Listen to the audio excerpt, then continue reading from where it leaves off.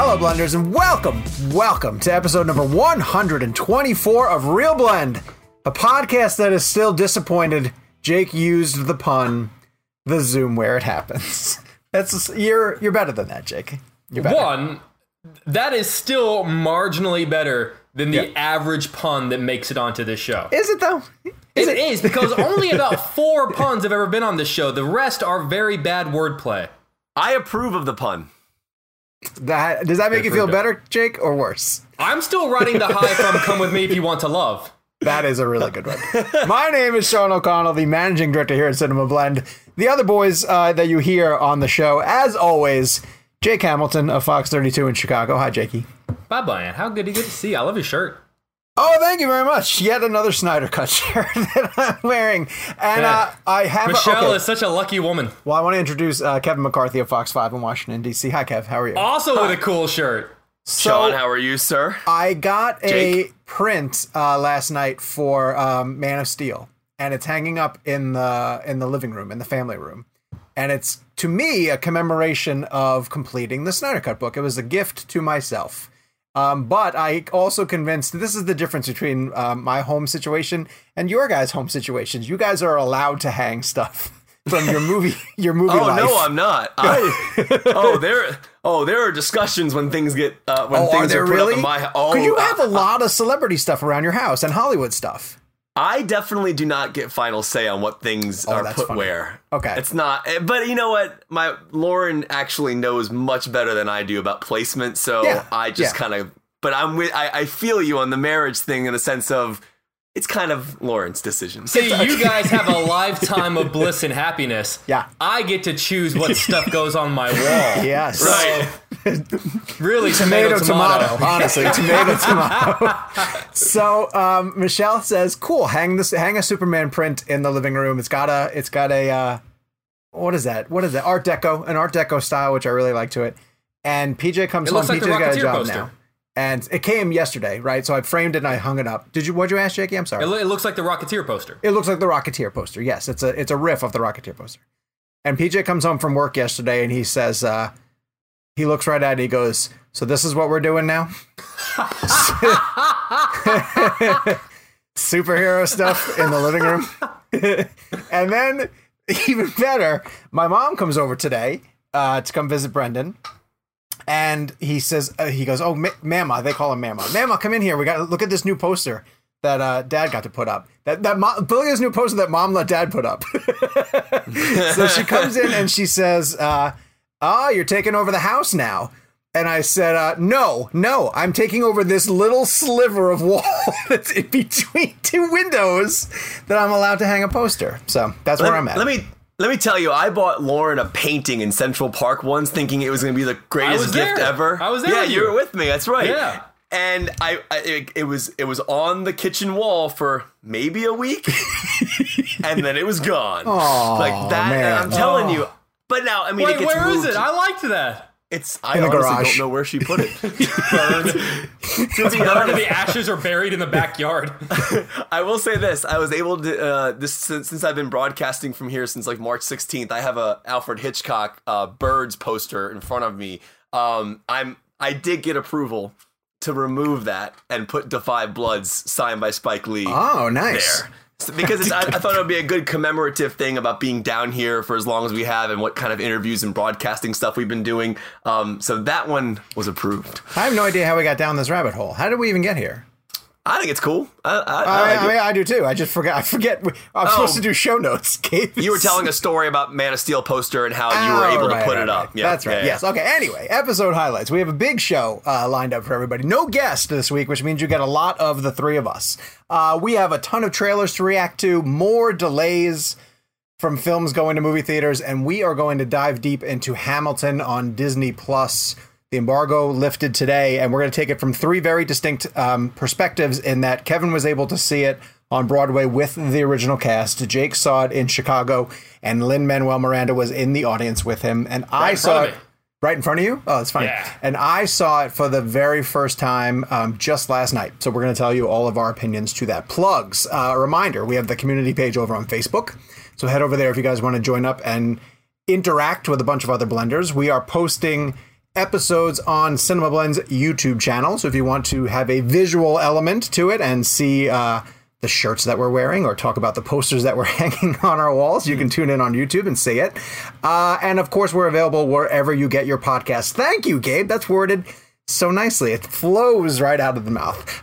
We also have a shop, a Real Blend store that you can access to buy merch from the show, including mugs and t-shirts and tote bags. Kevin bought a few mugs. And we're potentially going to add some more stuff to that in time. So if you want to buy some Real Blend merch and represent the show, we are at cinemablend.com/shop. Kevin, what'd you buy? Mugs, right? I bought 2 mugs, and I got Lauren a shirt, and myself a shirt, and I got a tote bag, which I'm super excited about. But I did for people who are going on the shop for the first time, if you don't see a certain color of something that you want, there are color options. Like, I was like really excited because like Gabe and Sean did a really good job with the descriptions about like there's like a milkshake Pulp Fiction reference to one of the items as well. I think it's the shirt.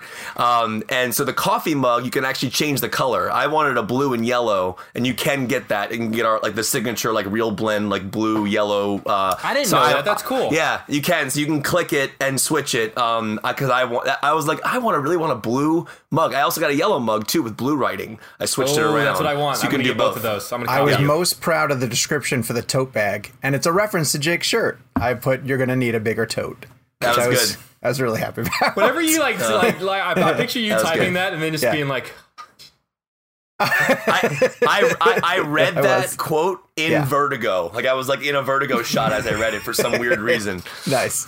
All right, let's get into a borderline depressing topic, the weekly poll. And this week, we got tired of asking about all the delays and just simply asked you straight up, is Christopher Nolan's Tenet going to open in theaters this year? In theaters this year. Kevin, I will defer to you. The only choices were yes with an exclamation point, no with an ellipses. And which one do you think prevailed? What date was the poll posted? Oh, that's a great question. Last Friday, which was the 26th.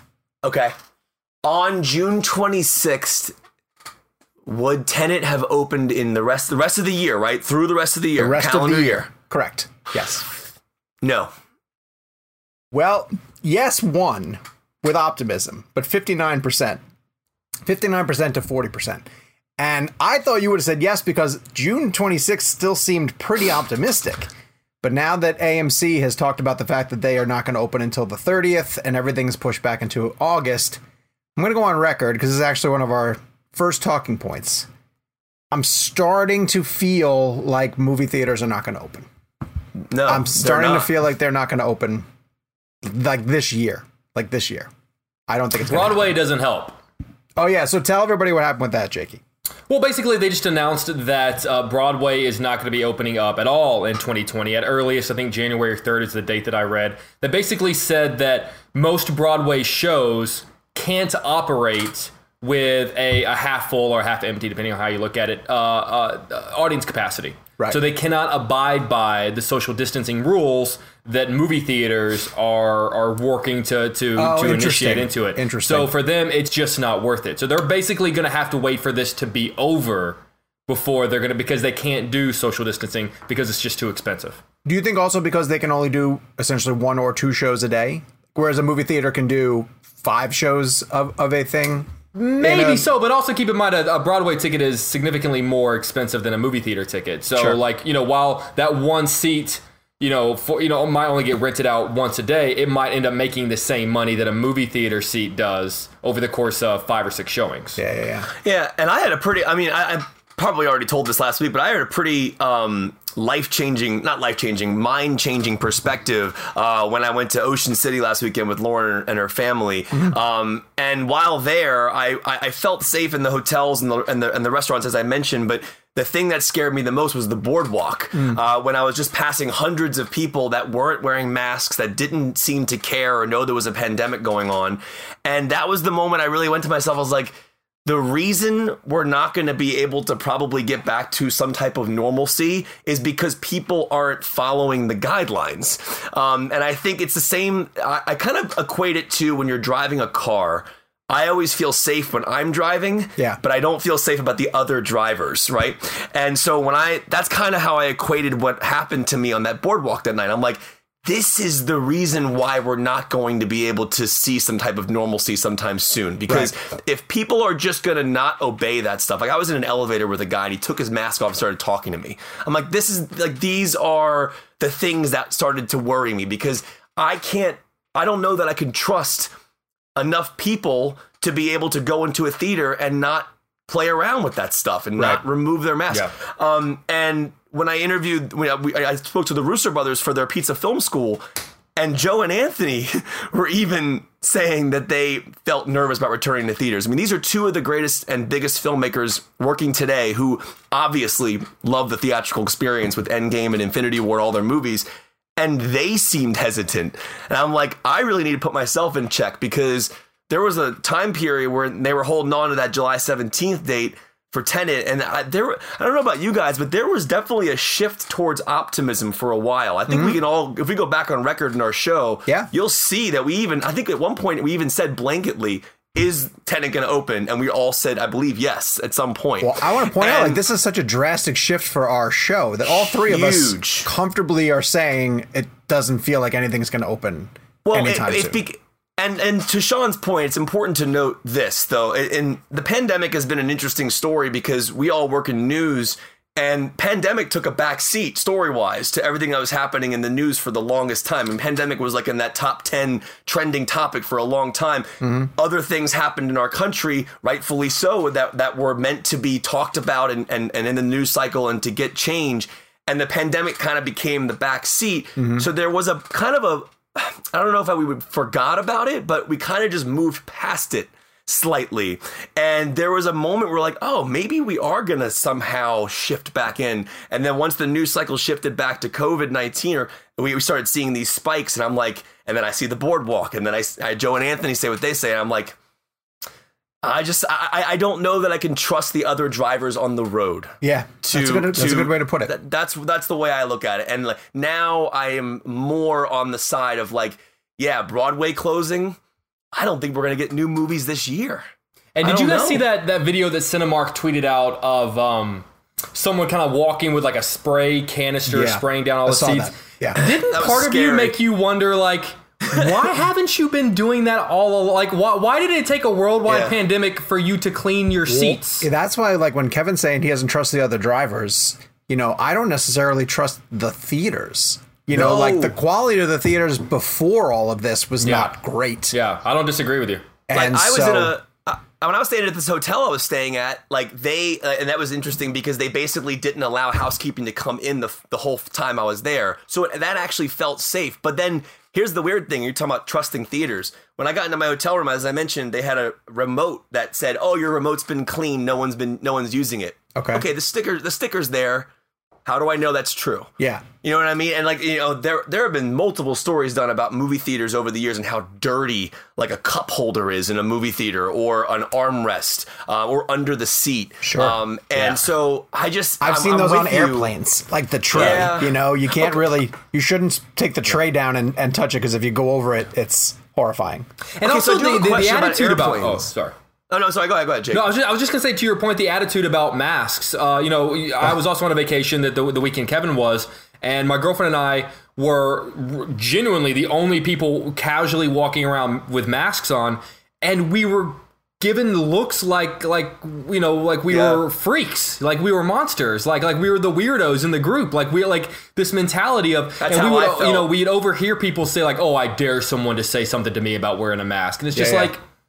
Yeah, so of course we're swinging back the opposite direction. The fact that like two people who are genuinely trying to like take some small part in doing the right thing are being presented as the freaks and the weirdos, like Absolutely. Like that sort of attitude is making me have doubt about movie theaters. That's the vibe that I got as well. That they're like, it was like, remember when AMC released their statement about July 15th opening and they didn't require the masks? Yeah. And there was a little bit of a red line there, or a line there that it was basically if the area you were in required a mask, you would still have to wear it. But basically AMC changed their tone because they got changed that real fast overnight. But interestingly enough, in AMC's statement, and then we'll move on, is that they said it was a political element, right? Not to wear a mask. And that's what I'm seeing in the news now. I don't know if you saw the video yesterday of there was a woman in a grocery store who refused to, I think it was a Trader Joe's, and she refused to wear a mask, and she got screamed at by the employees. And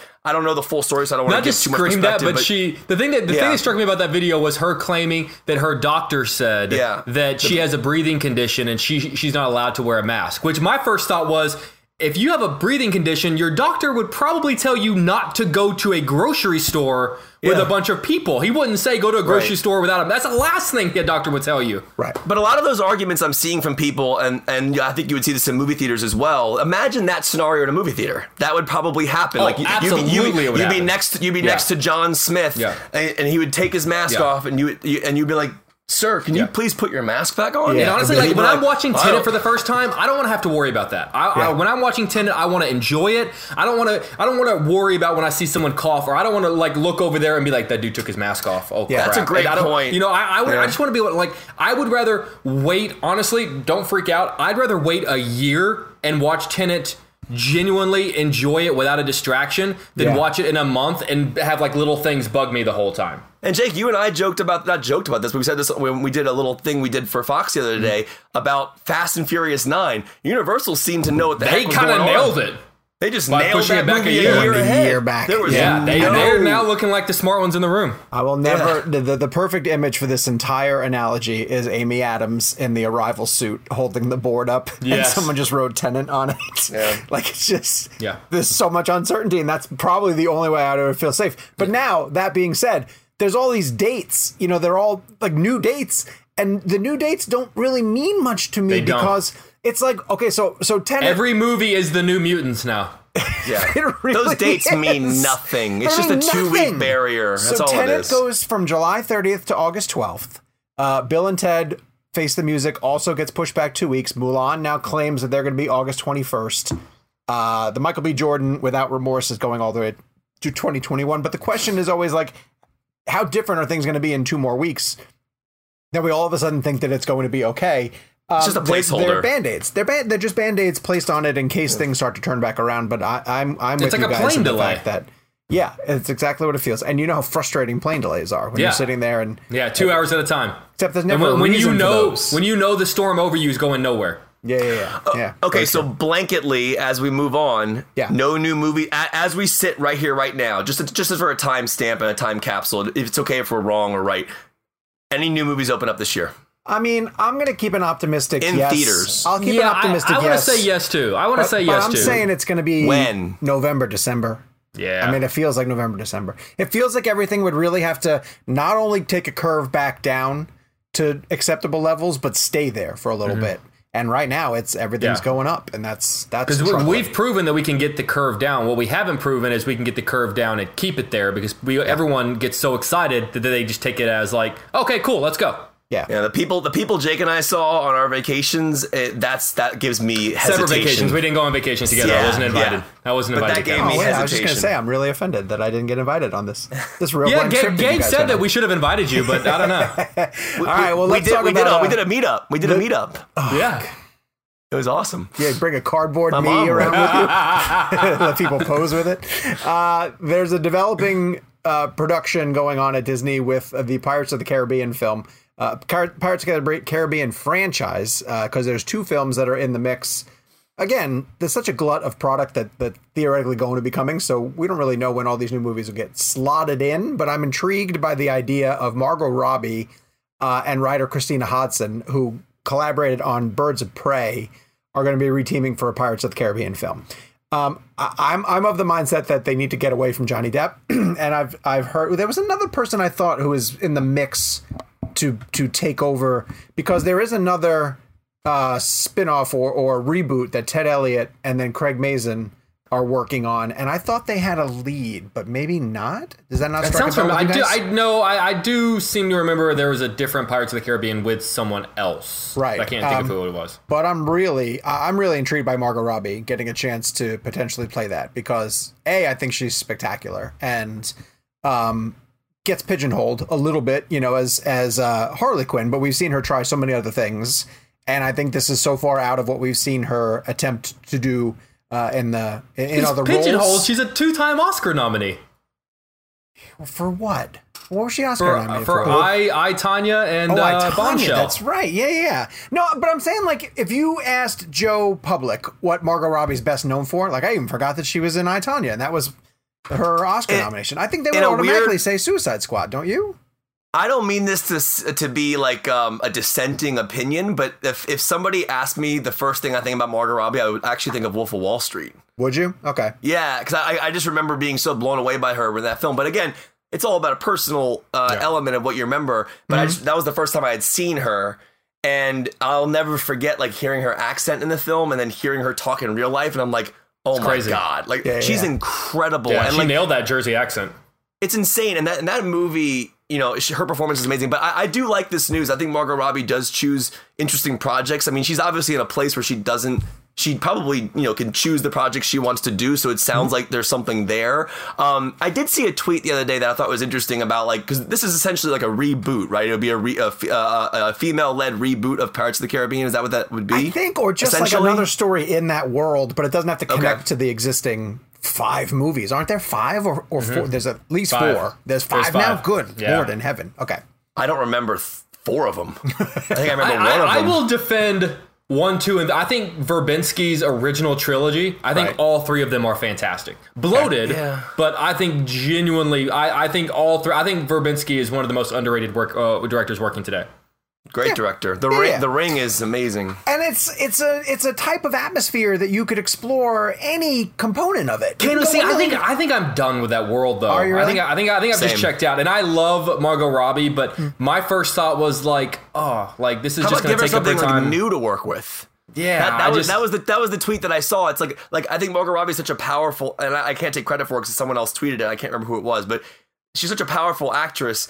Or actor and actress, and I really think that she deserves to be in the best product. And I feel like being tied to a Pirates of the Caribbean, it then becomes, this is a female-led Pirates of the Caribbean. Yeah. And I feel like, and while that's amazing, and I think that's great, and I want more female voices in leading films, leading action films. But at the end of the day, I feel like she deserves more original material. Right. And I would love to see her play around with imagine her in like a Nolan film, or like imagine her like, I feel like there are other things I'd want to see her do. But again, it could be awesome. So I don't know. Jake, you retweeted somebody who tweeted the idea of the carrying on the League of Their Own, but carrying on with the African woman who threw the baseball back to I thought that was a brilliant. I love that scene. I love that movie. I love that movie. Was it Matthew Cherry, the guy that won the Oscar for Hair Love? Yeah. He tweeted that. Right. He tweeted the clip with it. And I want to say it was on the 100th anniversary of the Negro Leagues. Oh, was it? Which was earlier this week. And that's it's just it was just. I mean, it's one of those things that.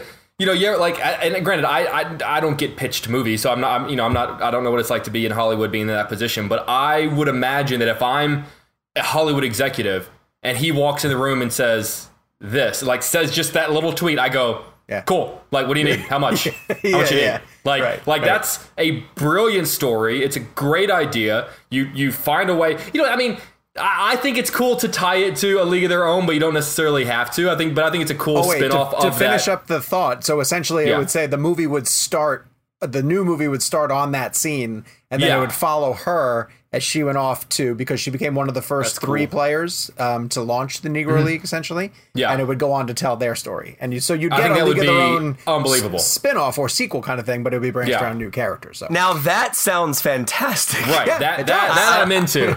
I would see that, and I feel like that would be a fantastic way. I love the idea of like parallel stories and like kind of what's going to happen. Yeah, that'd be really cool. Who was that one little? Who was that character? You know, in any movie, like who was that character in that scene? I was going to ask that. What's a little like a side character that you would love to see kind of like paralleled into a different story? I don't know. I don't know if this has like been how confirmed it's been.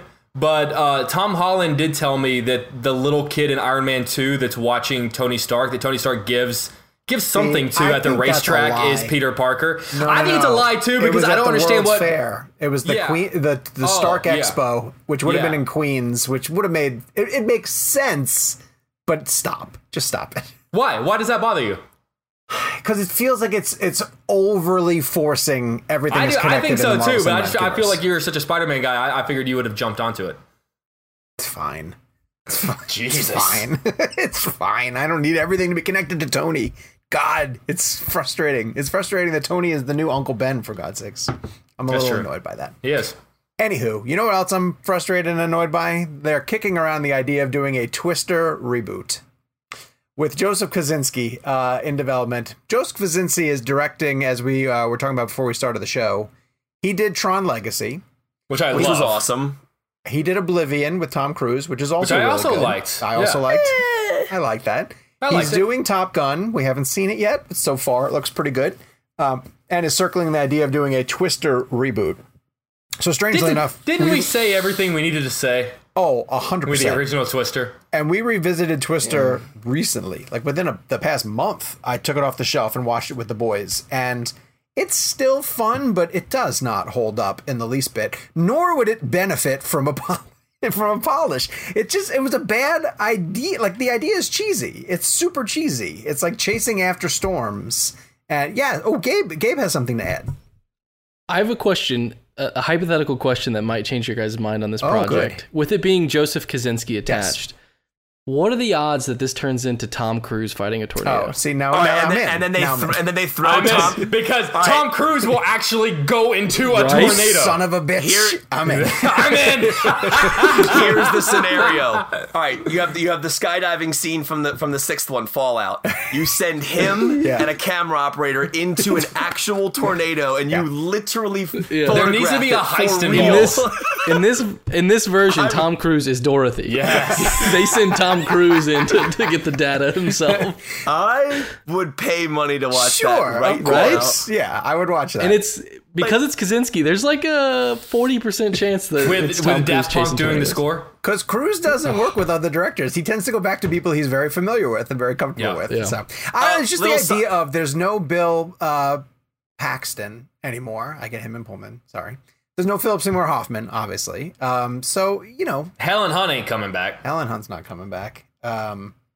Elliot from E.T.'s Can I not say coming for the back. record, I think that Philip Seymour Hoffman, my two favorite performances of his are actually Twister and Along Came Polly. I know those are my two favorite Hoffman performances. That can't be true. That just means you have to see more Philip Seymour Hoffman films.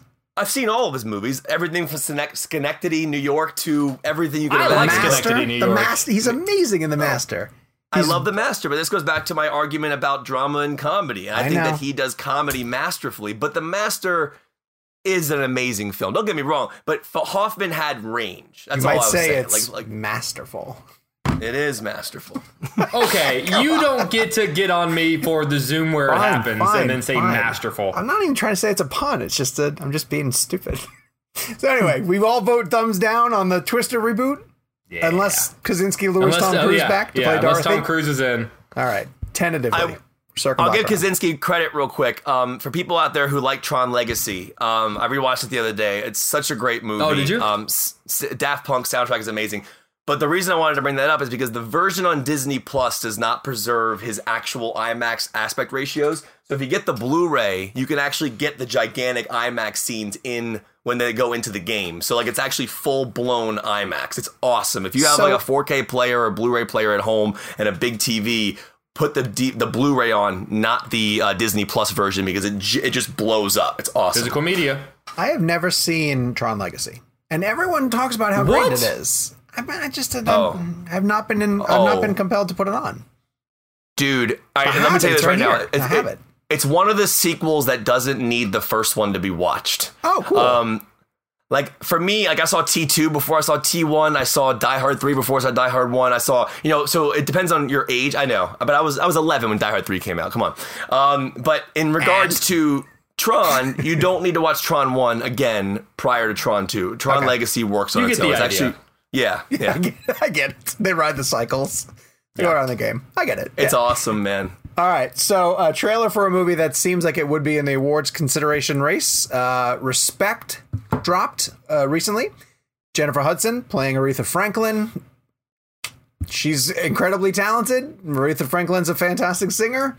Looks like a musician biopic. It's just... I mean, it looks like it sort of fits sort of that mold that is the bio. Okay. I will say that when I started hearing the singing. Yeah, I could not tell if it was Jennifer Hudson or Aretha, and I feel like that is a big compliment. I don't think they could have picked a better voice. Yeah, she's incredibly talented. She's incredible. Yeah, no one's going to deny that. So let me ask a question then. What helps a musician's biopic stand out from? Because I'm really tired of that genre, honestly, and it feels like we get at least one a year, and if not one or two, and we're just now cycling through the next era of artists who feel like, now it's Elton John or Queen and Aretha Franklin, and you're going to get people who were big in the 60s and 70s, and we'll just keep going. Like 10 years from now, we're going to be getting Madonna biopics, and Debbie Gibson's going to have a like just crap like that. U2 is absolutely getting a movie, so brace yourself. Some kid what about Pitbull? Pitbull will one day get a Quibi. It's going to go to Quibi if Quibi's still around. It'll be a really quick. It's going to be 6 minutes long. Yeah, real quick highlight reel of Pitbull's music. So there's a 5-year-old in Dublin right now who is going to play Bono on screen someday. He doesn't know it yet, but he is being groomed to lead the U2 biopic. So what do you guys think sets them apart? Like, what sets the good ones apart? I mean, musically though, like, are you talking about music, or can it be like a straightforward biopic, like Steve Jobs? Honestly, anything. I'm thinking more musician biopics, but I guess any sort of biopic. I mean, I feel like with like the reason I bring up Steve Jobs, because I felt like that was a different style of biopic that kind of focused on 3 different time frames, and it wasn't like your standard like growing up and like, even though it did the years. I think when you play around with linear elements in a biopic, you can because you have the standard elements of a biopic: the beginning, the adversity through the trying to get the famous, and then the downfall. And I think, I didn't love Rocket Man as much as you guys did, but I appreciated the what Dexter Fletcher was trying to do with it. I actually really liked Bohemian Rhapsody, even though I know that goes against kind of the trueness of Queen and Freddie Mercury. It's interesting. It's a great question, because I feel like I'm definitely more interested in biopics or biopics that are musicians that I love and know. Sure. And Respect looks great. And I think Jennifer Hudson's brilliant, but you're right. I mean, it feels like the trailer makes it seem like it's going to fall into that standard puzzle piece biopic element. Right. And I think the thing that makes it stand apart is when you go a little more edgy. If you give it an R rating, Rocket Man had an R rating, which I thought gave it a little more edge. I also feel like if you play with... Yeah, Straight Outta Compton. When edgy. Thank you for bringing that up. That is a brilliant biopic or biopic. I thought that F. Gary Gray did such a brilliant job with that movie. I'm so happy you brought that up. That is one of my favorite biopics that I've seen. Or is it biopic or biopic? Now I'm getting screwed up. I always said it was biopic. I say biopic. Too. Okay, all right. So that's probably wrong. It's probably wrong. It's more than likely wrong. No, but also honestly, tell me the story of an artist who I'm probably not familiar with their background. Like I think I might know enough about Aretha Franklin just in a cursory glance at her. But I also felt the same way about Elton John, and I thought I learned a lot from Rocket Man. Yeah, but I think that the style of the filmmaking should reflect the artist. I mean, and the two that I would bring up would be Rocket Man, because I thought the style of Rocket Man very much reflected 100%. Who Elton John is. Mm-hmm. And then I want to bring up the Bob Dylan biopic, I'm Not There, where they cast several different actors. I mean, the structure, that movie itself kind of sums up who Bob Dylan is and his music. Bob Dylan is by no means an A, B, C, D, E kind of biopic kind of guy. Right. And so they realized he's not that kind of guy, so we can't tell the story in that way. I think they felt the same way with Rocket Man. Mm-hmm. I think you have to really let the artist itself be reflected not just in the music, because it's easy to get rights to the music and then play it and have you be like, oh yeah, I know that song. The movie itself, the structure, the filmmaking, the style need to be unique to the artist's story that you're telling. Jake, one of the complaints you had about Bohemian was Queen's involvement. Yes. And I was wondering, I don't know if we discussed this already, but did that affect your problem or your issue with Rocket Man at all, in the sense of like Elton John being involved? Because it's the same thing essentially. But Rocket Man does a good job of showing the negativity, though. They do show the negativity. Elton John not only has Elton John been very open and honest about the issues that he's had in his life, he's used them to really help other people and help them overcome obstacles in their life. He's basically said, like, look, I went through A, B, C, and D. Let me explain to you how tough that is and maybe help you out as well. The issue with the remaining members of Queen is that I've always gotten the impression that they have a chip on their shoulder, that without Freddie Mercury, that they're not like Queen anymore.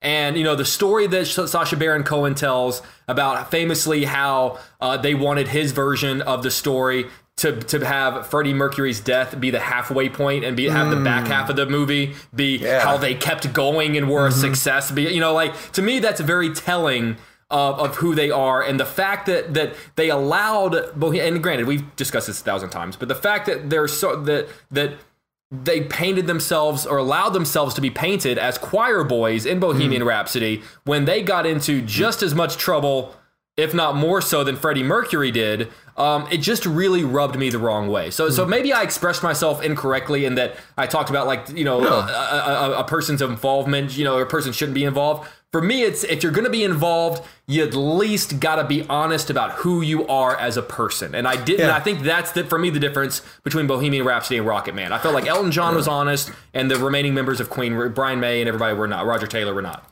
It's a great point. And accessibility, and Gabe, I know you'll check in, but accessibility is interesting, right? So you mentioned the Bob Dylan film. No one saw that, right? Because it was kind of off the wall. Like it wasn't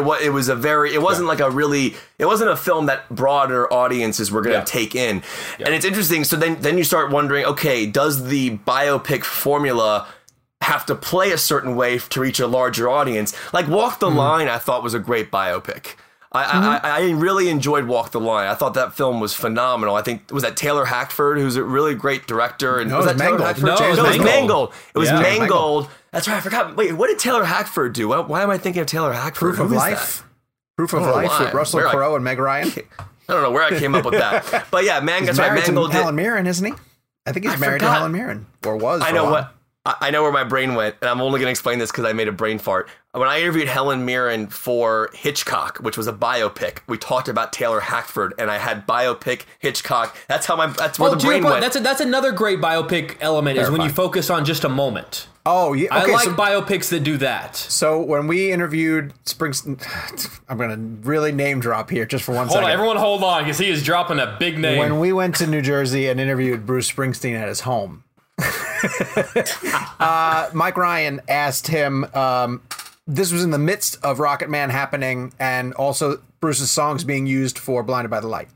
And he said, right now, Elton John's being played by someone else in a movie. Do you envision a part where a point in life where someone's going to play you, a younger actor's going to play a younger version of you? And he said, essentially I never really gave it much thought, and I'm sure somebody's going to try to do it one day. But he said, James Mangold has been pestering me to do a movie that is very focused on a period in Bruce's life in between his run in the 70s, which would have included Born to Run and The River and all these things. And then he had a huge falling out with his producer manager.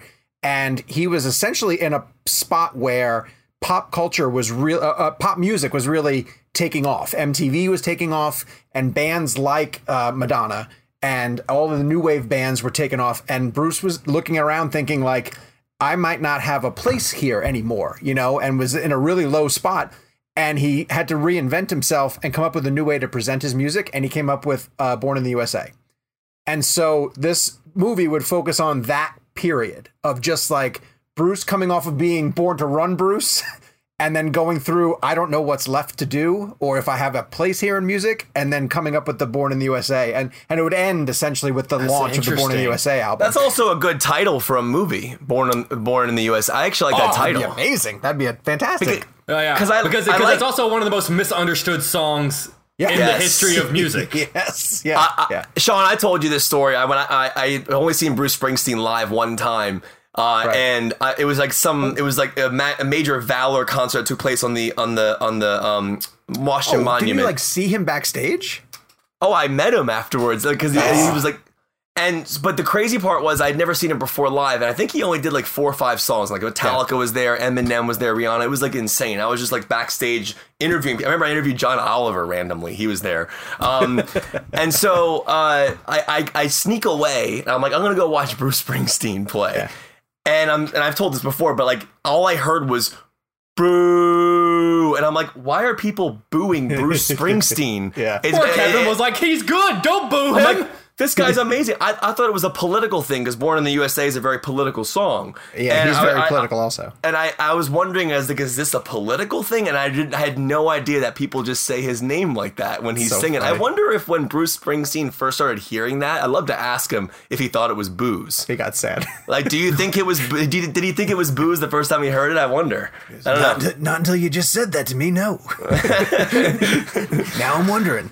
Gabe points out that Taylor Hackford directed Ray. Also, so Kevin, your brain was close. Too far off. Yeah, it was kind of close. Gabe, you had something you want to throw in, or is that what you were going to tell us? Oh no, I wanted to add before we move on, just because you guys have mentioned how great Jennifer Hudson is, but like one thing that I'm most excited about with Respect is like how fortunate we are that she exists. Because like I don't think this movie stands a chance without a talent like Jennifer Hudson who can act the way she can and quite literally hit the notes that she can. You know, like if we were seeing someone who was being dubbed by Aretha Franklin's music or was approximating it, like she can nail it on every front, and I think that's crazy Have we lucky. gotten to the point where people do lip sync in Bohemian Rhapsody?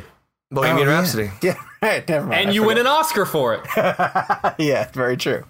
Also, to Gabe's point, I think Jennifer Hudson might be the most talented, effortless singer I've ever seen. Like, I feel like when she's singing, like it looks like she's just like walking through the park. Yeah. Like I don't think it's hard for her to sing like that. I just think she's naturally gifted. Like she brilliant. Almost made Cats worth watching. Not quite. Yeah. Not quite. That's a tough one. All right. One other trailer that came out. Pixar put out a longer clip of their film Soul, which is coming.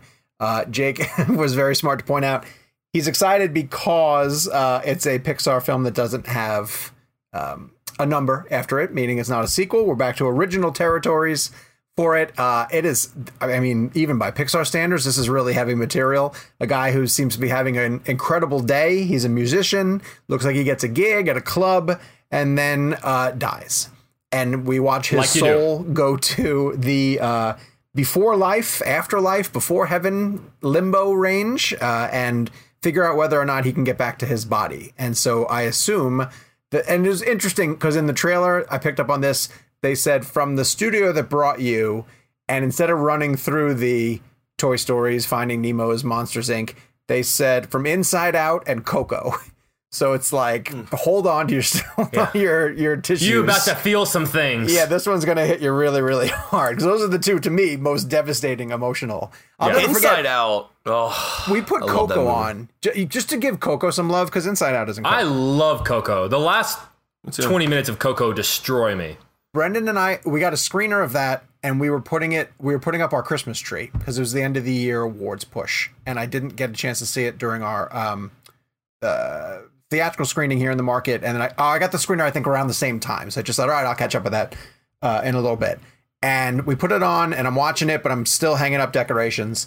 And about 30 minutes into it, I just stopped completely and sat on the couch and was absorbed totally in the story and the presentation. And then, as you say, by the end of it, I was just bawling. It's so amazing. So if people haven't approached Coco yet, give it a shot. Soul looks like it's going to be another date. Gabe, can you look up the date? What's the new date on Soul? What does it matter? What does it matter what the date is? I'm trying to keep some consistency. I'm trying to keep a level of professionalism on this podcast, Jake. if you don't mind. You're asking him to go outside and catch butterflies. It doesn't matter. It's insignificant what the release date is right now. Catch me a butterfly, please, before the show is over. I am seeing a release date of November 20th, but I don't trust anything I see anymore firsthand, but November 20th sounds right. That sounds feasible, yeah. This week in movies. So there's a movie coming out on Netflix called Desperados, and we watched the trailer for this today. I wish it was. I wish this was Antonio Banderas and Salma Hayek returning to the big screen. I actually like Once Upon a Time in Mexico. That's the one with Johnny Depp? Yeah. He's the blood. The blood coming out of his eyes? The blind gunfighter. Best scene in that movie is when he eats the food and he goes back and he kills the chef because the food is so good. He goes, I'm going to go back. Is that when he takes the fake arm off? I think it's such a weird movie. It's out there, man. It's definitely out there. It's a very strange film. I didn't think we were going to discuss this week. And that tends to happen to us almost every week. We hit on a title that I was like, I never thought I'd ever discuss that one. Desperados is not tied to the Rodriguez universe at all. It is a girl who meets her dream man. They hit it off for a long time, and then he starts to ghost her. That's one movie. Then as part of the same movie, her and her friends get really drunk and decide to text him really horrible things because they think that he is ghosting him. And then he calls her and says, hey, I was in a really bad accident and I was not able to text you. My phone is back at the resort. That's the second movie that's referenced in this trailer. Then her and her friends decide... I just watched this film earlier today. I think Lauren was watching it for an interview she has, and I was in the kitchen. There you go. When that secondary part of the story went down. Kicked in. And I'm like, what the heck is this? I had no idea it was the same movie. It sounds like Road Trip. It sounds like the movie Road Trip. Well, so then they have to decide they have to go to Mexico to get to the resort and get his cell phone before he gets back from the hospital to see the messages, the horrible text messages that she left for him. So, by the way, can we mention that Road Trip, which is a really, really great movie, directed by Joker's Todd Phillips, by the way. Well, did he direct Road Trip? And Old School. Wait, I'm getting Road Trip and Euro Trip mixed up. Road Trip is when doesn't he send like a sex tape to his girlfriend or something? It's Breckenmeyer and Tom. Right. Remember Tom Green? Tom Green with a snake. That's right. Snake. Yeah. But Euro Trip Matt Damon. Scotty doesn't know, right? That Scotty doesn't know. And Dawn from Buffy. Dude, how great is the Hasselhoff bit in Euro Trip? Remember the Hasselhoff bit with the dream? Come on, even Gabe's like, yeah, I know. Come on, the Hasselhoff bit in that movie's funny. I remember the Hasselhoff bit. Now I have to go back and find it. All right, I'll look it up on YouTube. But more importantly, this week in movies, we are very excited because as of Friday, July 3rd, if you have Disney Plus, you're going to be able to access Hamilton. And so we're going to dive into our review of Hamilton on Disney Plus because we were all able to. Alexander Hamilton. So we all watched it last night. Everybody caught up with it, watched it again, watched it all the way through. Kevin started watching it as soon as he got it, essentially, and was texting us like, I'm only going to watch the first song. And then he's like, I'm 5 songs into it. So, Kev, you go first because you were able to see it in New York with the original cast. How early in the run did you go? Was it something you just realized you needed to get up to and see? Were you and Lauren in New York anyway? How did it go down? It was before the Tonys win. I've been going to Broadway all my life, so my entire family's from New York. So my parents would make it a thing for us to go to Broadway shows. And in a darker turn of a story, I'll never forget when my grandfather died when I was 10. We had tickets to Phantom of the Opera that day in Manhattan, and we were staying on Long Island, and my dad wanted us to still go. I'll never forget him leaving and saying, you guys should still go. The reason I bring that up is because I just have a visual memory of Broadway since I was a kid. So Broadway has always been special. My dad and I went to the producers in New York and saw Nathan Lane and Matthew Broderick. Wow, nice. Their first run. That's a good one. And that was also the same weekend that we saw Memento at Regal Ewok or whatever that was in the main street across from Empire. And then I just remember seeing Memento with my dad. Ewoks across from Empire. Wait a second. I have never picked up on the fact that the Ewoks are across from Empire. That's really funny. It is called Regal Ewok, right? Ewok, yes. Regal Ewok, and the other one is the AMC Empire. Yes. Okay, so these are two theaters that are literally on the same block, but across the street from each other. You can see the Regal from AMC, and it wasn't until you just said it out loud that the Ewoks are across from Empire. Next time we're all in New York together, we have to make some kind of video, just That's like us looking really- back and forth at the two theaters. That's great. How have we never put that together before? Never once. Yeah, we've So only been Broadway- there 500 times. Yeah. So Broadway's been a major part of my life. So going to a show in New York with Lauren isn't abnormal. Hamilton was just on our radar because, and some of the best shows that Lauren and I have seen together, we saw Bradley Cooper and Elephant Man. We saw Bryan Cranston in LBJ. We saw Bryan Cranston in Network. So we go up there a lot to see our favorite actors perform. But Hamilton was like really ramping up. And this is the point where all the tickets were sold out. I went on StubHub and I was able to find at this point in time, upper balcony seats for like $5.50 a piece. And, which is very expensive, but those tickets ended up going for thousands later on. And this is even before there was a lottery. You were just able to go to StubHub and find them. I went to StubHub, so I know there was a lottery. I know they did the Ham for Ham stuff as well. I think there were different But the things. lottery, you find out on the day of. So in Yes. theory, if Kevin's in DC and he Yeah, finds yeah. out at like 3 o'clock in the afternoon that he won, like short of Yeah. like getting on a train and busting ass to They New do York. the lottery for the regional tours, though, too. Don't Yeah, they do. 'Cause They I did it swear here in they had them Chicago. I think Yeah, they had a it's- lottery in Charlotte. Okay. Yeah, I It's so think hard because to get a that's ticket. the thing that's really important for Lynn is that that the show not be exclusive to basically people that can afford $500 $5 tickets. tickets, Yeah. gotcha. Yeah, and Yeah. and here's the thing. At the time I bought those tickets, I couldn't afford $500 tickets and we just put it on our credit card because I think we had this weird thing in our gut that we didn't want to miss this. Mm-hmm. You know what I mean? There was something about it like that where people were. I had never seen a Broadway show discussed like this before. Yeah. And so when I went to see it, we were in the balcony. I was a little nervous about the seats we got because they were so expensive and they weren't like down on the main level. But Jake was saying it was the vantage point that I had, which was cool because the stage has a spinning element on it, and you could just see over top everything. It's like the best view I could have imagined. Because I thought about it afterwards. I'm like, I wouldn't have wanted to sit on the floor in the back. I wouldn't have gotten the scope of it. Now I do have that scope in the movie. So my experience on that show, having seen Broadway shows all my life, it was hands down the greatest thing I've ever seen on stage. I mean, there was anything I've ever seen like it. As a hip hop, I grew up listening to hip hop and metal, so hip hop was always something that was in my DNA in regards to listening to music. So to have a history lesson told through hip hop was just so creative. Mm-hmm. And then those songs are just amazing. And you listen to the soundtrack over and over and over and over again. I'll never forget going outside that night, and I gotta thank Jake for this because the whole cast came out, but Lin-Manuel Miranda was sick, and he tweeted that night, "Hey, everybody who's outside, I'm sorry I can't come out. I'm not feeling great." So everyone signed it from the original cast except for Lin-Manuel Miranda. And then when Jake went to interview him for the Chicago run, he got it signed for me on the playbill, which I'm really excited to have now. So the reason I bring up all that backstory is because that experience was such a special experience for me. So watching the film was very weird for me, actually, because I had never seen it like that. I'd never been that close up. And we've had a lot of discussions about this idea, and I'll steal Sam Mendes's words, this idea of epic and intimate, right? And the idea of when I watched the show for the first time, it was an epic scope, right? And Sean, you made a great point about you choose what you look at. And the stage becomes...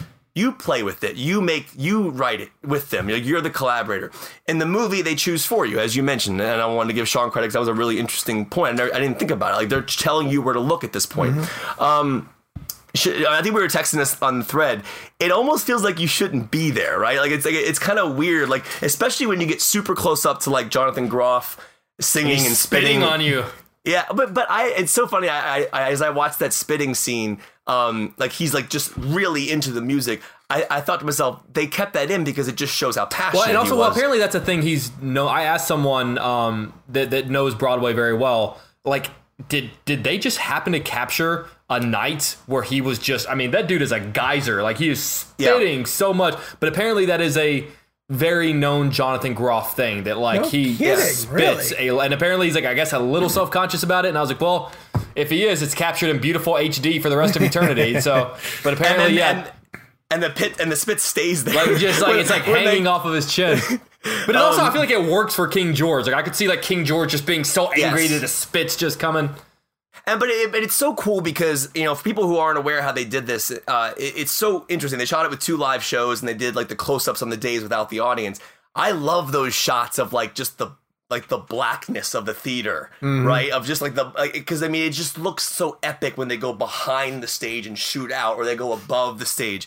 The movie does I love take that on they let the stage director direct the film. Yeah, because smart. he has such an intimate knowledge of what to show. And there's a scene that I won't really, I don't want to single it out, but you're in close on a character at the front, and then it zooms to a character in the back. And the character in the front almost goes blurry, and the character in the back comes very crisp. And I thought, like, another director might not have even thought to do that, you know, because it was such a visual conveyance of that. So I thought I picked up on that and thought it was cool.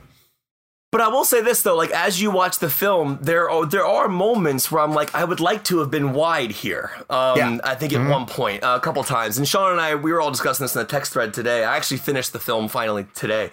And so I loved the film, but I also want people, as we discussed in the thread, and you guys can get into this as well in your reviews, to still go see the show. But I will say this, like as I sat there and watched this Broadway production on my screen in HD, I had never been transported like that to a show. I sat front row for LBJ, and I watched Cranston spit all over me for 3 hours, and that was awesome. But like when you have that vantage point, it was pretty awesome. But when you have that vantage point, like you're right there. That's kind of how this feels. It feels like you're front row. So you are chosen what you're looking at, and that's fine because it does serve the story.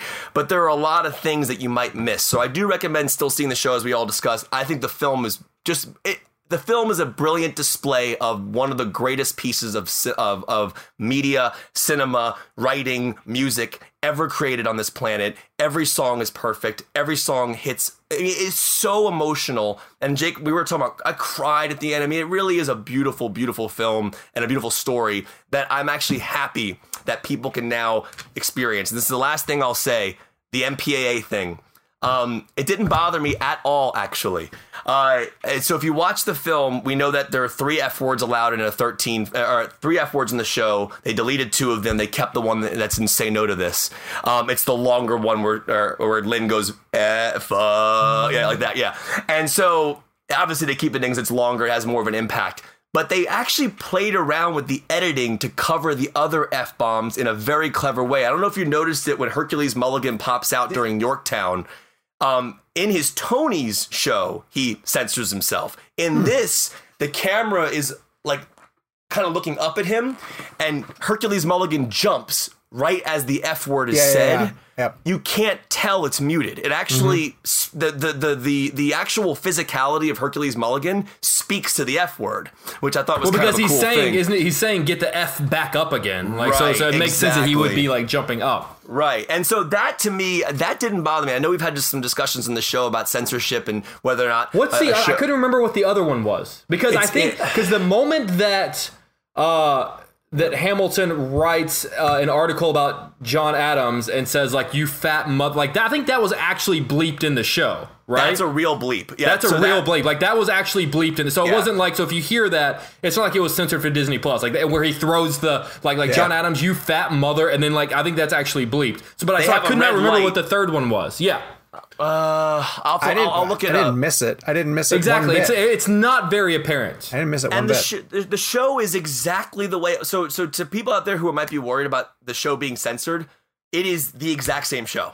There's nothing taken out of it. The content is all there. It still has sexual elements. It still has violent elements. It still plays to all those thematics. It's the show. But I didn't miss the F word. It didn't bother me at all. And I actually am glad that it's accessible to people. Jake, I'm going to make you talk about your Emmy. Can I make you talk about your Emmy? Or do you have other things that you want to share about Hamilton? Because I'm trying to touch on the reasons why it's important to everybody.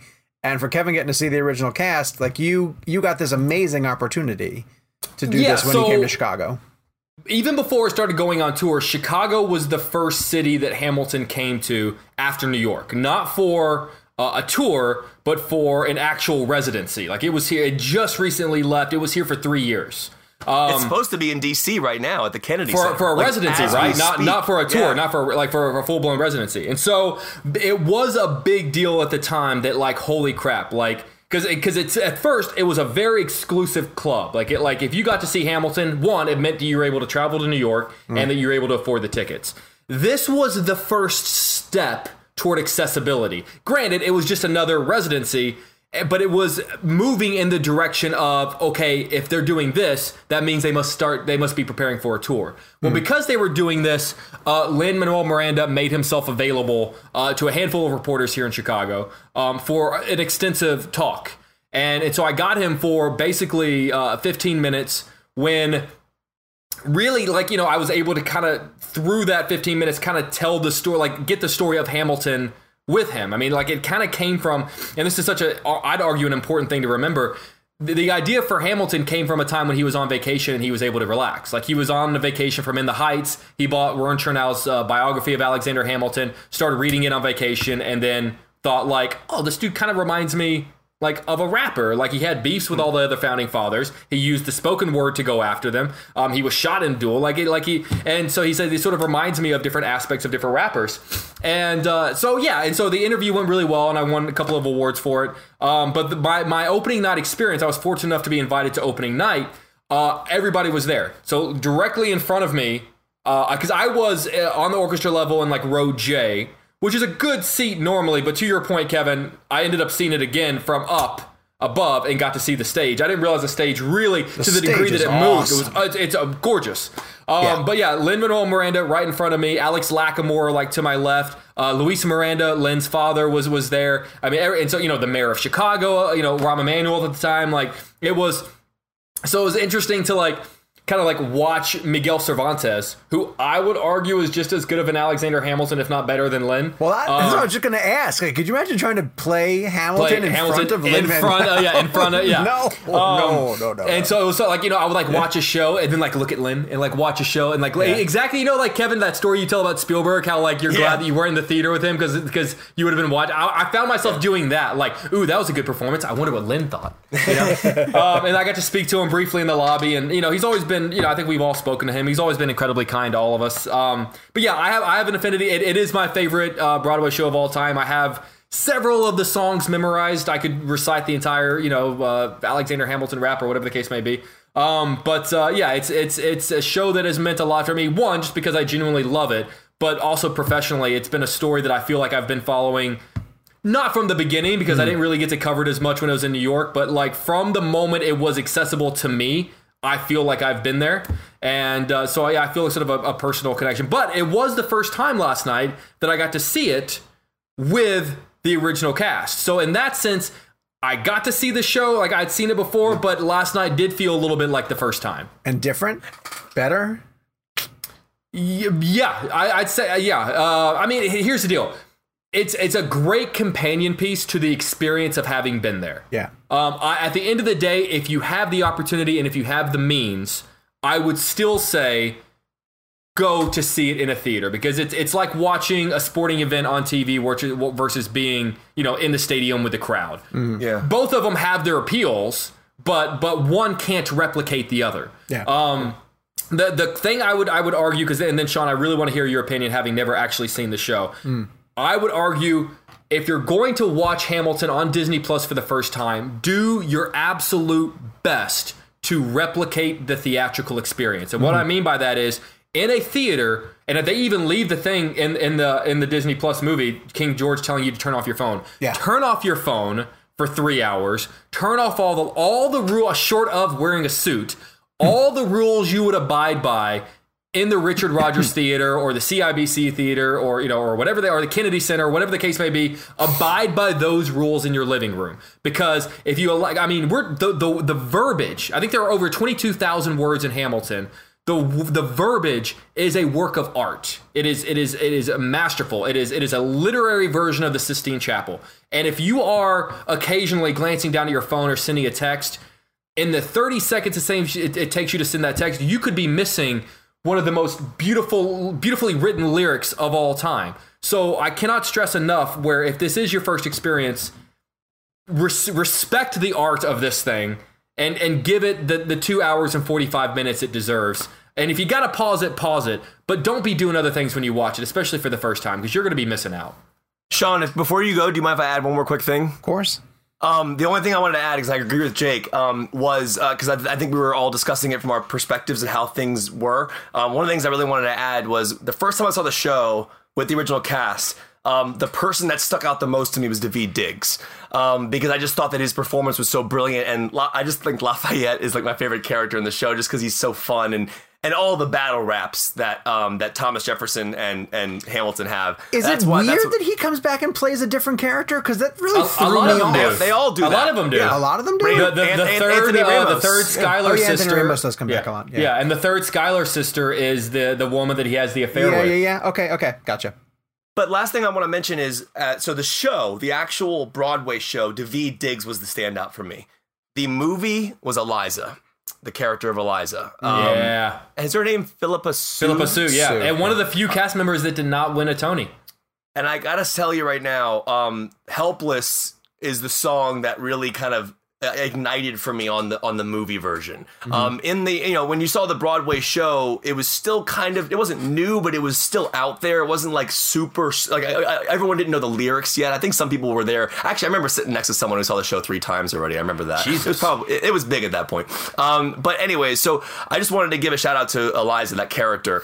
So I avoided Hamilton for the most part when it was coming around, when it was huge. Not that I didn't physically avoid it, it just didn't register with me. And I knew it was a super big deal. I'm not a huge Broadway guy. I'm not, and even the best things on Broadway, whenever people say like this is the best show or the best musical, I watch it and I'm always like, yeah, it's just a Broadway show. Like it's Broadway to me has a certain level of entertainment that it never really registers with me. I'm way more of a music like bands, rock music, punk music, stuff like that. I just register with 4 people on a stage playing instruments than the showiness that comes with Broadway.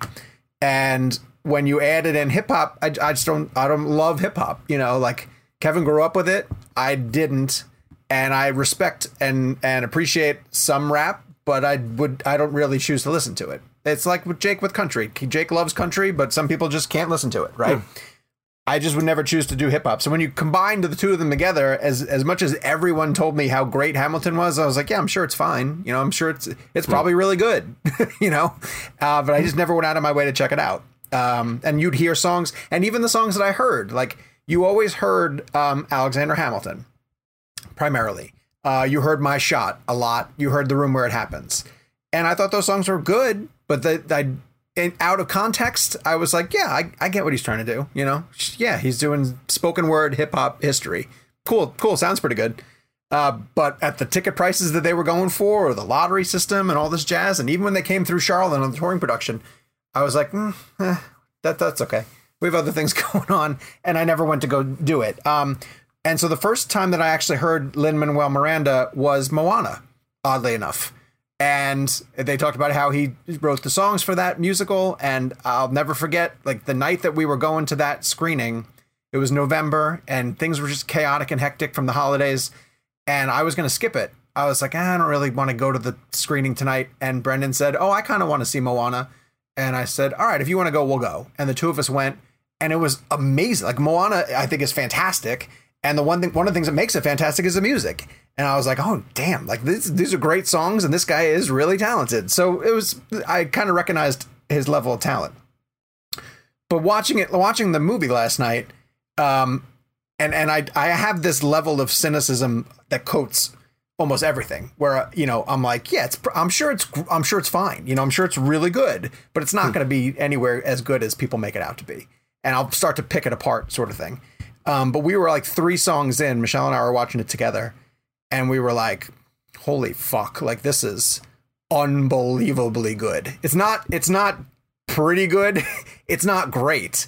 It's unbelievably good. It's hair on your arm stand up good. Yeah. Like my hair on my arm stood up again, and I've seen the show. That's how good it is. And how few things can you honestly say that about? Where it's where it blows past expectations that are so sky high. And then we're like 5 or 6 songs into it, and I decide I'm going to open my phone because I just want to have the playlist in front of me and sort of track it. And I swear to you, I opened it and I saw 46 songs, and my gut reaction was, oh, hell no, I'm not doing 46 songs. But every one is good. There's not a bad song in the damn show. It's crazy. It's crazy how good it is. And again, I'm not breaking any news here. Hey, Hamilton is amazing. Hamilton is good. Yeah, Hamilton is good. But it's set up to fail for people who haven't seen it. You know, like you just cross your arms and you'd be like, it's that good. And what it reminded me of, in a weird sort of way, is we today have access to everything. If you say like, oh, I would love to see what Led Zeppelin sounded like playing a concert in 1974. Boop, boop, boop, boop. There it is. I can watch it on YouTube. But with Hamilton, you couldn't access it. You couldn't get to it. You know, like the tickets were really hard or they were super expensive and you couldn't justify spending thousands of dollars on tickets to go see it. Or and so Michelle and I had this conversation a lot today. She's an elementary school teacher. She works in elementary school. She has hundreds of kids who don't have access to it, who will not have access to it. And that's just in her school. So then if you go school by school by school by school, and you think about all of the kids who, and this is what I talk about us having access to stuff.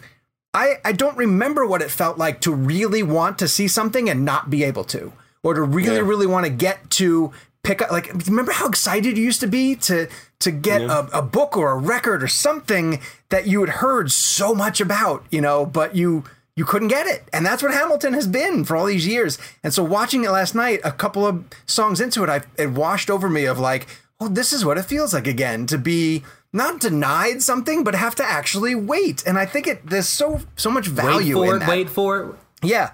So I think, honestly, the existence of this movie alone justifies the existence of Disney Plus.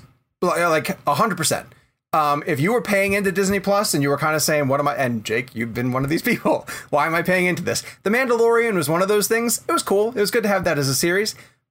And they should never take Hamilton off of this service. It should be waiting there for people who want to watch it over and over and over again. Because this morning I woke up and I was working on my computer and I turned it on. And the King George joke was funny to me the second time through, because I didn't even know it was King George when he made the announcement at the beginning of the show, because I didn't know who King George was and I didn't know why he would be important to the show. And then when I turned it on this morning and it was Jonathan Groff, and I thought, oh, that's really funny. Yeah, of course he'd be making the announcement about cell phones. So it's going to be continuously rewarding. And you talk about the lyrics. The lyrics are one of those things where I thought, like, okay, no matter how much I'm loving this, it's going to get repetitive, and I don't want to hear a historical breakdown of every single thing that we get to. And when I saw the 46 songs, I thought, there's no way this is going to last. They are so clever, and they are so musically different and engaging and inspiring that I can't wait to go back and start picking apart the soundtrack. It's brilliant on every level. I solidify everything you guys said. It doesn't, to me, meet the seeing it in a live theater.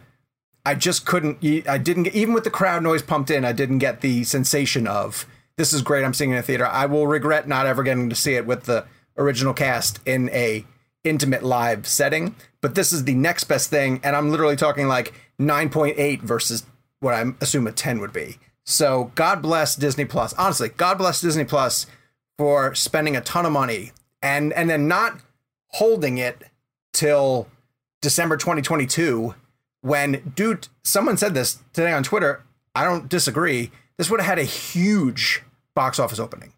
Massive. I think 100 million? Maybe. I mean, maybe. I think it could have got 100 million. I mean, it depends when it opened and what it was up against. And you know, I feel like people, and granted, we're all still in quarantine and people get excited for any kind of but like in the grand scope of us this time in which we've been in this pandemic, I feel like people have been more excited for Hamilton than anything else that I've seen. You know, we were all, everyone involved here in some form or fashion was able to talk with the cast over the past few weeks. My bosses have been more excited. I mean, like, think about all the interviews collectively we all gotten over the past few months. My bosses were more excited about Hamilton than anything that I'm good in their eyes for like a month. Yeah. I can phone it in for like the rest. Give yourself a few. Give yourself a few. But we're on every single day. It's truly great. It exceeds expectations, and the Disney Plus movie is made by people who love the show. I mean, it's literally it's the birth child of everyone who's been involved in making the show special. And so I think whether you're a new fan or a diehard fan, I think the I think that And it was the movie also works for everybody. It was made with good intentions. Like, it wasn't made back in 2016. This wasn't made to like put in theaters one day. This wasn't filmed to put on a streaming service. This was filmed because they thought like, we're never going to have this again. Like like they basically filmed it without knowing. Oh, I'm getting chills. They filmed it without knowing what they were going to do with it, but they recognized the significance and the importance of needing to preserve what I think is genuinely history, and said like, we'll figure out what to do with it later, but we got to do this. It's not unlike how we decided to go to YouTube so that we would have visual representation of this show. You know, because eventually, I don't know. I'm definitely the King George of the group. The Blend Game this week is a dedication to a filmmaker that we have all loved and appreciated for many, many years, who we lost recently. But we did not touch on it last week, and we decided we were going to save our tribute to Joel Schumacher for this week's Blend Game, because we all grew up on Joel Schumacher's films. His body of work is... When we talk about pigeonholing, like, it's impossible to pigeonhole Joel Schumacher into. He's done gaudy superhero films. He's done vampire movies. He's done incredible crime thrillers. Opera, Phantom of the Opera. Phantom of the Opera. He was at the forefront of some of the Grisham adaptations. Just an incredibly gifted filmmaker. And we're going to celebrate his work by picking out our favorite films of his. I'll go first. I wanted to try to find something that wasn't The Lost Boys, and it has to be The Lost Boys. The Lost Boys is just such a great horror comedy, which is a hard genre to nail down. There aren't a ton of examples that you can point to. And I'll tell you this because I look for examples of that, especially to show the boys, because I don't necessarily want to... PJ can handle it. Bren's at that age where he's curious and wants to watch horror films, but he can't really dive into a full-blown horror yet because I think I'd psychologically mess him up. So I try to find that bridge with horror comedies, and he hasn't seen Lost Boys yet. I showed PJ Lost Boys a while ago. It also totally captures that 80s vibe. It's got two Corys, not one Cory, but both Corys, which is fantastic. Has a killer soundtrack. Kiefer Sutherland's amazing. Kiefer Sutherland. So great. So young and pristine and beautiful. It's exactly what you want out of the undead. Like, they should be California surfer bad boy vampires, right? Like, it's just, and it's got that weird Joel Schumacher visual bohemian approach that he brings, or brought, especially early on. The grandfather just being a weirdo, and all of it across the board is great. And I love, somebody tweeted this too, and I'm going to steal it, but I believe it. It doesn't forget the vampire rules.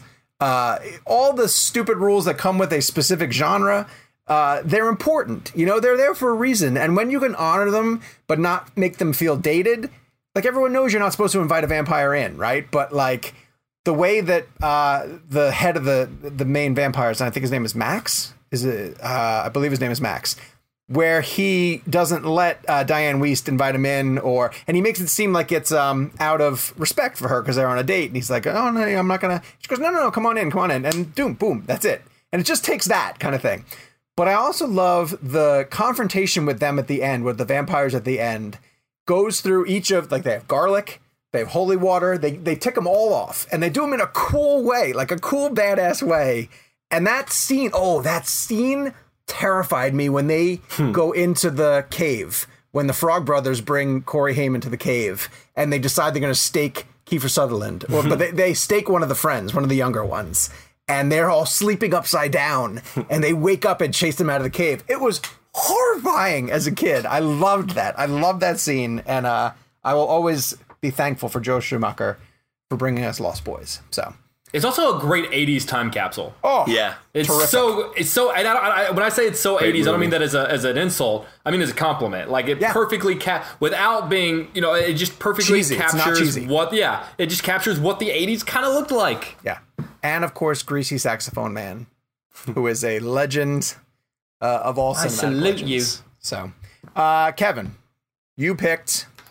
Mine is just, again, this whole game is personal, right? So the one I went with is just based on kind of when I saw it. I took a film class in college, and I remember the teacher assigned certain films for us to watch, and Do the Right Thing was on there. Citizen Kane was on there. It's funny. Do you guys remember a movie called Chungking Express? Yeah. Mm-hmm. that was the cover of the book for the text for the class. I'll just never forget it. That was like the main point of the book. So one of the films that I saw there for the first time was Falling Down, which, you know, that film was such a special film because I had never really seen somebody fully realize that concept of like breaking. And like, you know, someone maybe who's like, we've seen it in movies before, but it was the first time it really registered with me to see somebody like break about everyday things that people get really stressed about, like sitting in traffic. The little thing is it just kept pushing the buttons. Right. And isn't he in traffic at one point? He just wanted breakfast at McDonald's. Yes. Is it Burger King, right? I remember that was McDonald's. Oh, is okay. All right. So, in the there's a scene though I think where he's like in traffic, and doesn't he ask the guy who's working on the road, "What are you really doing here?" And the guy says, "Oh, we're just using our taxpayer money, and we're not really doing anything to the road." And he gets like really upset about it. Sounds familiar. It's one of those movies I need to revisit because I'm sure it would carry so much more weight even today. Yeah, and Robert Duvall is absolutely incredible in it. Michael Douglas, obviously. There's a great moment with Duvall and Douglas at the end that I think is super powerful. That film was interesting, and Jake brings up the McDonald's. I thought it was a Burger King. I don't know why, but he walks in there to order breakfast, and it's like 4 minutes before the time breakfast stopped. And I think we've all been there, where you walk into like a fast food place and you want breakfast or whatever, and it's like, oh, it's like 2 minutes away. Like, oh, we're serving lunch now. The menu's flipped over. Adam Sandler can do that in Big Daddy, and it can be played huge. You know, right, for laughs, or you could do Michael Douglas and it breaks his soul. Right. And but Falling Down, it's an interesting movie because it does, you are him, right? You're like, you start questioning your own morals and your own breaking points. And I'd never seen a film really kind of like take me down a path that kind of put me in the villain's seat and kind of made me again, it's something we've seen in cinema before, but this is the film that registered for me with that. It was tapping into things that were real to a lot of people, that everybody does on a daily. It was like Seinfeld, but with a drama. Like, you know, they tapped into real things that like people like to talk about, or those little details in your life that kind of stick out that everybody can somehow relate to. And I just think Douglas plays that film brilliantly, and it's just like it's a movie that really. While it is an entertainment piece, it does make you think about. And every time I see a breakfast sign at a McDonald's or a Burger King, whatever, I think of Falling Down. Every time I'm stuck in traffic and I see workers working on a highway, I think of Falling Down. And I feel like Falling Down just kind of imprinted on me in such a weird way that I just, you know, there's something really interesting about relatability in a film when you're watching a character who's doing bad things, and you kind of like think about your own self. And I feel like that becomes an interesting collaboration process with the audience, and how you can you could be a part of it with them and kind of test your own limits and kind of how far you would go. And I always found that to be a pretty interesting story. And again, if we've seen it before in cinema, it was just the one that really kind of registered for me. So Falling Down, I feel like out of his entire filmography, will be my favorite. Great choice. Jakey? I also chose Falling Down. Oh, look at you two. Yeah. Really? Yeah, I also chose Falling Down. You know what's interesting? Sorry. No, like tying back to Hamilton, Lin-Manuel Miranda has spoken a lot about how there isn't a word in Hamilton that's changed over the last 5 years, but just with everything that's going on with the world and how the times are changing and what's in the headlines, the show means something different to different people. Mm-hmm. People are using lyrics in protests. It's affecting them in different ways, different parts of the songs. And I feel like Falling Down is changing in a lot of different ways. You know, to Kevin's point, you know, I used to watch Falling Down and think like, you know, I've had those, you know, where you're stuck in traffic, and we've all had days where, you know, we snap at someone that we love because of outside factors, things that are bothering us. And, you know, your parents or your significant other says, or your kid says something to you, and you're just like, hey, look, I can't, you know, it's not how you would normally act, but it's just, you know, and you take that and you turn it up to 11. And then you go like, God, like, what if? But then just when you see some of the horrific atrocities that are happening in the world today, it really makes you like, you know, like what kept Michael Douglas from, you know, being one of the guys that turns into one of those tragic headlines that we turn into. You know, it's just a really interesting, almost Joker like what was step A? Like so often in the story we hear, step Z. But it's Falling Down was such an interesting look at who this guy was and how he gets to that point. And I just think it's definitely changed a lot with the times, and I think continuously will. I want to point out one thing about Falling Down. It's written by a guy named Ebro Smith, who's an actor also. It's really the only credit that he has, the only writing credit that he has. And it got me thinking about something that I was thinking about this past weekend. Honestly, this was in the back of my mind, and I forget how I even got to this point, but I was just sitting, I was doing something else and just thinking. I don't understand why we assume that people who are able to direct or write one really good film have the ability to keep doing it. Like, you would think that someone has a great idea for a movie, a really strong idea for a movie, and they put everything that they have into it. And then we as an audience immediately want that person to 2 years later have their next movie. What else you got? How is that's so unfair to directors and to screenwriters? Like, what if that's their one great story? And we almost expect these people to have 10 or 15 great stories in them. And if they don't, we're mad at them. Like, what if Nolan gave you Interstellar and that was it? And he was like, I had a great idea for a movie called Interstellar. What more do you want from me? Right. And that's all he gave you. Or if Spielberg gave you E.T., and then you were like, cool, what else are you going to do? And he's like, nothing. I had E.T. What do you mean, what else am I going to do? It's all I have. To be fair, that's kind of the news business, and Kevin knows this. You can bust your ass for weeks putting, getting sources, pulling together a shoot, going out there, spending a day or two shooting the story, all this time editing it, and then it airs at 7:50 on a Tuesday morning, and at 7:55 your boss will text you, dude, that was great. What do you got tomorrow? Yeah. Like, that's that's kind of our life on a daily basis. I mean, like, obviously in a much micro version, but trust me, I get that. That is not healthy in the least bit. So, we should all be Ebro Smith, who delivered Falling Down and then was like, that's what I had. There you go. That was my story. And Joel Schumacher directed the hell out of it. Let's get to audience picks for Joel Schumacher Blend. We had Andy Travers and a few other people picked Phone Booth. Okay, so when we're talking about the versatility of Joel Schumacher, this is the guy who put nipples on Batman, obviously. He's the guy who directed the 80s teen vampire film.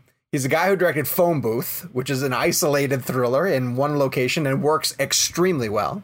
He's the guy who directed Falling Down with a riveting Michael Douglas performance. Reed Bennett chose Phantom of the Opera. He's the guy who directed Phantom of the Opera too. His filmography is incredible in terms of its versatility. And then Mike Reyes, Marcus Brown, Paul Marsh, and many, many others went with The Lost Boys. So for next week, you guys can reach out on... Gabe, I just looked. What? You can reach out on Twitter using the hashtag Viola Davis Blend. Hashtag Viola Davis Blend. We will be celebrating the incredible filmography. Wow. Of the absolutely amazing Viola Davis. That's going to take me a second. Yeah. So play along on social media, or you can email us at realblend@cinemablend.com. And you can also email us a review if you would like to, because that's what JD the Reckless did last week. And they said best cinema podcast ever. And ever was spelled EVEEEEEERRRR, and then a bunch of exclamation points. Ever. Discovered this podcast looking for Tarantino guest podcast episodes and stumbled upon them. Amazing 2-part, which gave me a better look into the mind of my favorite director. Then I decided to keep listening and then I decided to keep listening to this podcast, and it has really helped me get through work. So thank you guys with all exclamation points. Well, JD the Reckless, thank you. Thank you. No, thank you, JD, for writing us that review. We will be back next week with an all new. Oh, we've got some really cool things coming up. Can I talk about the things that we're doing? Gabe, can you talk about the things that we're doing? I'll talk about the things that we're doing. We have, if it happens, if it happens, as people might know, we haven't had a commentary track in a while. Given the state of the world, we had some delays. We have a very exciting surprise commentary track that I will just tease. If it happens, we'll have a special guest involved. Yes. Which is going to be awesome. And then we have, we have a couple more really great interviews. See? So, don't say them out loud. You almost don't want to say them out loud. You can't say them out loud. Can't say them out loud. Yeah. Not yet. but they're really cool. Yes, some really One of cool. them really in cool. particular is going to be an hour-long conversation, if it happens, with happens. someone If it happens. that is has been popped up into the movie news recently again. Yes. I know who it is. For good reasons. Yes, Jake knows who it is. And if you want to know who it is, follow us at RealBlend on Twitter. Or You just can text me follow and I'll tell you. The boys at Jake's Takes, at Kevin McCarthy TV, and at Sean_O'Connell. We will be back next week with an all-new episode and hopefully some bonus content next week, providing everything goes well with all of our schedules. So until then... Dunkirk.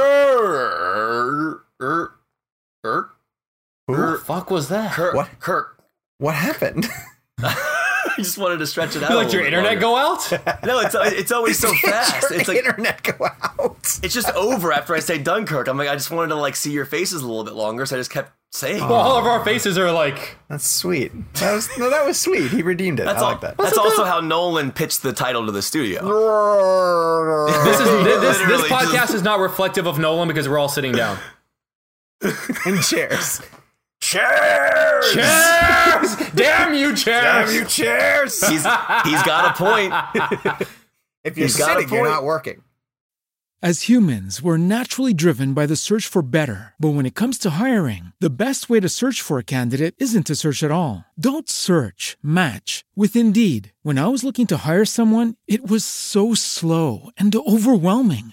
I wish I had used Indeed. If you need to hire, you need Indeed. Indeed is your matching and hiring platform with over 350 million global monthly visitors, according to Indeed data, and a matching engine that helps you find quality candidates fast. Ditch the busy work. Use Indeed for scheduling, screening, and messaging so you can connect with candidates faster. And Indeed doesn't just help you hire faster. 93% of employers agree Indeed delivers the highest quality matches compared to other job sites, according to a recent Indeed survey. And listeners of this show will get a $75 sponsored job credit to get your jobs more visibility at Indeed.com/podcast. That's Indeed.com/podcast. Terms and conditions apply.